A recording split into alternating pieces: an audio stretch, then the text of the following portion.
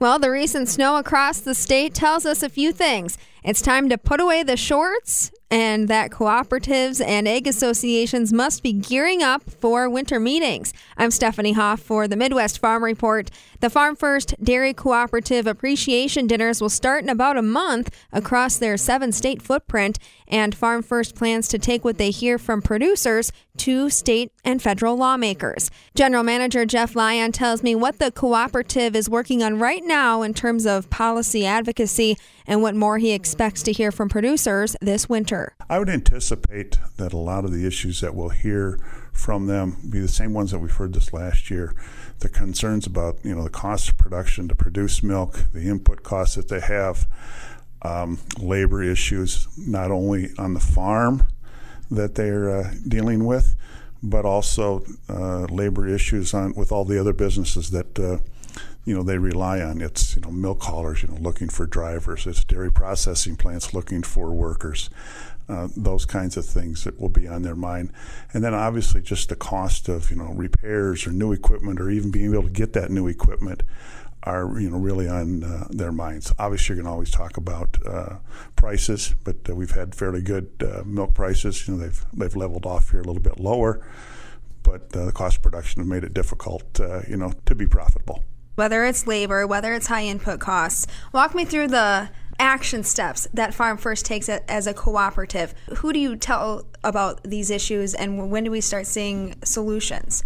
Well, obviously on the labor side of things, a lot of them, you're always going to direct them to your elected officials, whether they're at the state level or at the national level, in talking about the concerns that you have with labor issues. There's certain things that government can do to try to encourage workers or get people wanting to work, but it really does come down to having available people and providing the right incentives to get people. So that's where you start. But I think it's partly due like this last year, working a lot of supply chain issues. We worked with the National Milk Producers Federation, which we're a member of, and worked with the Biden administration and worked with Congress to try to alleviate some of the supply chain issues. And a lot of it had to do, just being able to move cargo back and forth across the Pacific Ocean, and then also just trying to get exports going to make sure all those things continued. And that's where you're just working with, like I said, the administration, regulatory agencies to try to put things in place to help things move along. With the labor discussion, sometimes immigration is tied into that. Is that also something that Farm First is watching? Yes, we're very supportive of the Ag Labor Workforce Act at the national level. We were able to get passed in one house, not in the other. I think midterm elections have kind of slowed things down there, and that has to do with immigrant labor. The concern we have in the dairy industry, and there are programs to bring in seasonal workers, but there's nothing really in place for dairy farms, which rely on year-round labor. So we've been supportive for years in trying to get some solution for agriculture labor, for immigrant labor to come into the country, to be there for farmers, whether they're dairy farmers or any other kind of agriculture. But it just seems like that issue gets stalled. It seems like both sides of the aisle like to use the immigration issue, to their advantage, to get their supporters all fired up. But we haven't been able to get anything accomplished, and that'll be a goal that we're looking at here in 2023, because it certainly is an issue, and we need to find a solution where you can come into this country, go through the proper processes, and be able to stay here and work. And I know there's other concerns that we have to deal with some of the folks that want to come to this country, but we need to figure out a way that we can get people who want to come here and be productive citizens here to do work. I'm glad you mentioned the midterm election. I want to bring everything back to the state of Wisconsin. I'm just curious, how do you feel about agriculture's voice and the state legislator? I think we have a good voice. I think the vast majority of legislators know the importance of agriculture to the economy, but that's a continual battle to make sure that they know about what we do, whether it's on the farm, the production on the farm, and then how it gets processed, and then all the affiliate companies and just what we mean to the state's economy. One time years ago, we had a large number of farmers in the legislature, and I think we're down to 4 or 5 now. It'd be great if we had some more farmers in there, because I recall that time lobbying on ag issues, and when you had farmers there, you had tremendously strong advocates. We still have a lot of good advocates within the legislature on rural and agriculture issues, but we'd always like to have a few more. We also have, it's probably been more than 20 years, what we term as the Ag Coalition, where it's the trade associations, commodity groups, farm groups all get together and assess various issues and really come as a united voice. So that's been very beneficial to agriculture over the last 3 decades in getting together as a united front on agriculture. When you're in the tractor cab trying to wrap up the harvest, things are going to be so busy come Election Day, November 8th. Should farmers take the time to vote, and why? Well, it's the one thing that we all can do. I mean, there's other ways, people try to get involved, but the one thing we can do is vote. And it's extremely important that we get out there and vote this year, because unless you've been under a rock and here in the state of Wisconsin, you know that we have some extremely close elections coming up, both at the state and at the federal level. Obviously, our governor's race, one of the most expensive, or right now the most expensive race in the country, and the winner of that race will have a lot to determine as to the direction we'll go on, not only ag policy, but all kind of policies. If it stays with Mr. Evers and he is reelected, that will mean one thing. And if Mr. Michaels would be elected, and we're going to have a Republican legislature, both in the Senate and the Assembly, that could be a different direction for agriculture policy. And at the federal level, with the race between Senator Johnson and Mandela Barnes, obviously that will have consequences, as to, just the makeup of the Senate and who has control of the Senate. We're talking about Wisconsin now, but you sit on a few national boards. You have a role in developing the national policy as well. Federal milk marketing orders, that's top of mind for the dairy industry. Paint the picture for us of what's happening now in terms of coming up with a solution. The idea to change or modernize milk marketing orders really goes back to 2020 during the COVID pandemic, when everything closed down, we saw drastically reduced milk prices. Then they did rebound. But some things within the orders, it's called the Class 1 mover, it didn't operate as it should have. We got something called negative producer price differentials, which caused great concern. So that got all dairy organizations thinking about what can we do to modernize the federal milk marketing order system. And National Milk Producers Federation, which I'm a member of, just about a year ago at the annual meeting, our Economic Policy Committee decided to put together a federal order task force.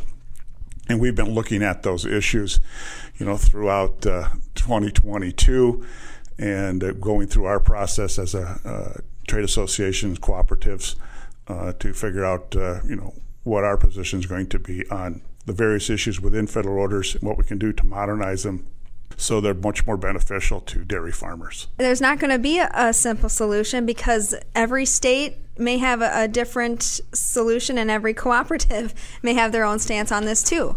That's one of the issues, not necessarily by state, but we have 11 federal milk marketing orders around the country. So the issues here in the upper Midwest are much different than when you're looking at the Southeast. Here in the upper Midwest, our milk primarily goes to in making cheese, making hard product, where the Southeast, it's a fluid. And the orders really put in place to provide incentives to have milk move to the areas, fluid milk, to take care of those needs. And we really have a national program with regional differences. So we need to look at various issues here, and federal orders are very beneficial. And here in the upper Midwest, we need to try to put together and make changes, modernize, to make sure there's incentives to have cheese plants, processors stay in the orders and not depool their milk, and because it can disrupt the market. An ongoing conversation. When is this going to end? Is there a timeline where a solution is to be had? Is it the 2023 Farm Bill, or will that be too soon? Well, the federal orders are not part of the 2023 Farm Bill. That's a separate thing that happens. And what will happen is national milk producers, and there may be other groups, are going to come to, they're going through their process right now to decide which direction they want to do.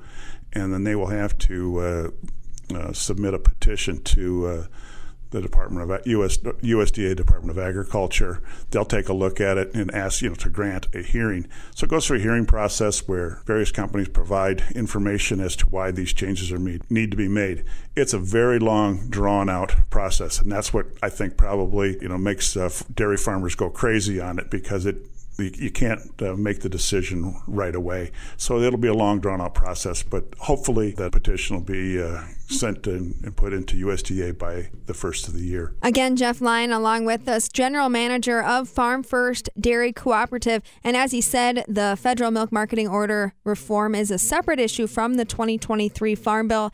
But Jeff, can we take a look at that developing legislation, either with your various hats on or specifically with Farm First Dairy Cooperative? What are you hoping to come out of that bill? Well, as we go into 2023, Congress will be ramping up their discussions for the 2023 Farm Bill. The last one was adopted in 2018. Congress has held a few hearings, some field hearings on the issues. With respect to dairy, I think the Dairy Margin Coverage Program, or DMC as it's referred to, has been a very beneficial program. We saw through COVID and in 2021 that the program worked very well. Farmers that voluntarily signed up for it saw some benefits, and the fact that in this program, works with the milk price and feed costs, and when those tighten up, it comes into play, and farmers receive payments to help alleviate on some of those tight margins. And in fact, we just saw here in August, for August milk here in 2022, that farmers are going to receive $1.42 a hundredweight there, and the thought is that there might be some more payments. USDA just announced that the sign up for 2023 is open right now, goes to December 7th, and we're encouraging all farmers here in Wisconsin across our membership to enroll in the program. It's a very cost-effective insurance-type program that when margins do get tight, there might be something there for them. Other issues that we'll be dealing with, legislation was passed that, with billions of dollars, to address the climate change issue, and obviously that whole issue is going to fall on the backs of farmers, because they're the ones who are going to have to do the conservation practices. And I've been telling people, or anyone who will listen, that is, we really need to make sure when they talk about these carbon trading or these other types of programs, that the benefits really get to our farmers. That'd be one issue. And then obviously we've seen record exports for dairy products, and we need to continue to work to make sure that those markets stay open for us, and work on getting trade agreements that are going to be favorable, that we can continue with exports. At World Dairy Expo, had a great presentation there, and it sounded like not just into next year, but foreseeable future, the United States has much more capability than some of the other exporting countries to fill the role of taking care of people around the country and their needs for protein. Now, I want to bring this back full circle, Jeff, to winter meetings. Why is it important for your members to attend and to have their voices be heard? The meetings and the dinners that we're going to have, like I say, we're going to have a short program there, and it's just a great opportunity for us to reconnect and connect with our members, talk about the things we're doing for them, because they do get lost when they're busy in harvest and everything else that's going on in their lives. And it's a chance too to hear their ideas as well as to what they think we should be working on, what's important to them. And sometimes it's good. It's just good to network with other farmers, to be able to talk about what's going on and learn from each other. So, like I said, we're really encouraging our members to come out. Just like I said, a great opportunity to once harvest is done here. That's why they're in mid-November into December. Hopefully, weather will cooperate and everything will be done, and that they can come and enjoy being with us, and like I said, and talking about the issues and what we need to be doing to benefit them into 2023 in the future. We're talking with Jeff Lyon, the general manager of Farm First Dairy Cooperative at their Madison offices. Again, their appreciation dinners will start mid-November. This is an opportunity for producers to let their concerns be heard and taken to state and federal lawmakers. Farm First Dairy Cooperative also has other policy discussions underway. For the Midwest Farm Report, I'm Stephanie Hoff.